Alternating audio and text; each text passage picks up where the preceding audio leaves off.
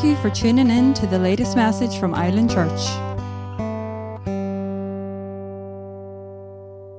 Good morning. You're all very welcome this morning. I just want to share a couple of verses from 1 Thessalonians this morning. This is chapter 5, verse 16 to 18. It says, "Rejoice always, pray without ceasing, give thanks in all circumstances, for this is the will of God in Christ Jesus for you." You know, anytime we see the word tell us this is the will of God, it's very simple. He's just telling us. You're wondering what the will of God is for your life. This is part of it. This is an obvious part of it. So it's something that we need to give time to thinking about and meditating on. And, I looked up these words, rejoice always. Rejoice is the word Cairo. It's related to the word grace. And if you remember the word grace, it literally means to lean forward to share benefit. So the grace of God is the Lord leaning forward and sharing his benefits with us. And rejoicing is simply being glad for grace. It's having an awareness and an appreciation that God does that he leans forward and he shares his benefit with us. And it gives us a reason to rejoice. It gives us a reason to be glad, to celebrate, even to celebrate his grace. And then it says that we pray without ceasing. We interact with God with no intervals in between. And it's just a constant awareness that he wants for us, that he is always there. He's never leaving. So just that we are constantly aware of his presence and constantly interacting with him. The more we grow up in him, the more natural this becomes. Because growing up in him, we have to spend more time with him. It just makes us more aware of him in everything we do and all that we do. And then finally it says, give thanks. And this is the same root word as rejoice. It's Eucharisteo. So it's got the grace word in it. It's got charis in it.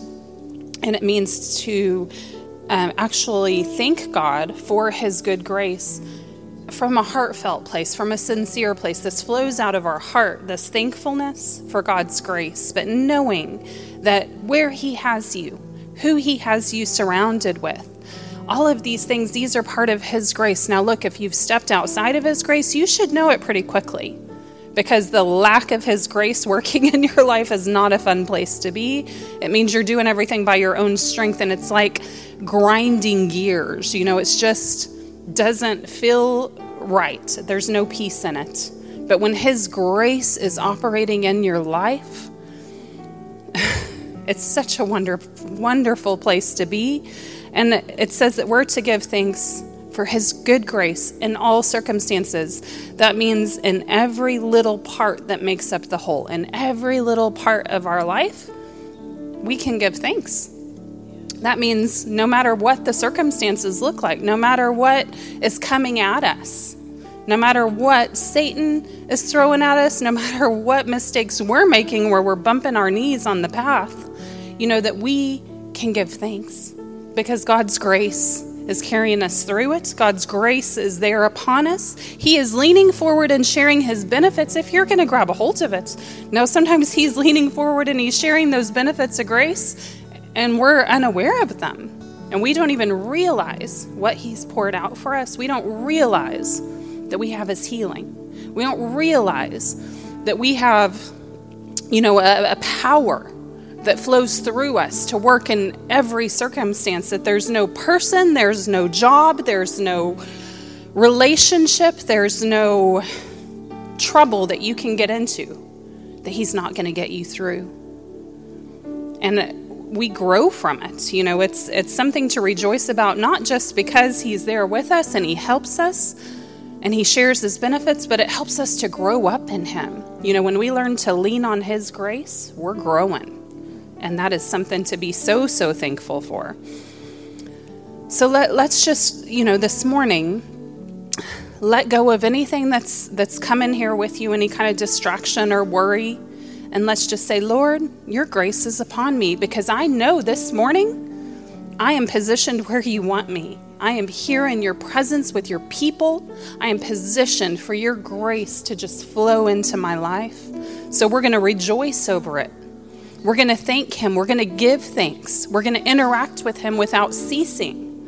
You know, this is the place, the safe place, the refuge that we've come to be able to learn and grow in these things. So as we commune with him this morning, you know, just let these things wash over you. Let a thanksgiving and a rejoicing just wash over you. There's so much to be thankful for. I think he's actually going to have me speak on that on Wednesday. So let's give thanks this morning. Father God, we just thank you and praise you. We rejoice in you because you have leaned forward to share your benefits with us. Lord, your grace is so wonderful. Oh, it's so wonderful, Lord. Oh, you've given us a grace to be here this very morning to gather in your presence to worship you, Lord. Oh, we want to worship you in a way that pleases you, Lord. Out of our thankfulness, out of our gratitude, out of our rejoicing for who you are, Lord, we just want to offer our praises and our worship as a pleasing sacrifice unto you, Lord. We are living sacrifices. We lay our lives down before you, Lord. Oh, we love you. We honor you this morning. Oh, it is our joy to enter into singing your praises, Lord, because you're so worthy.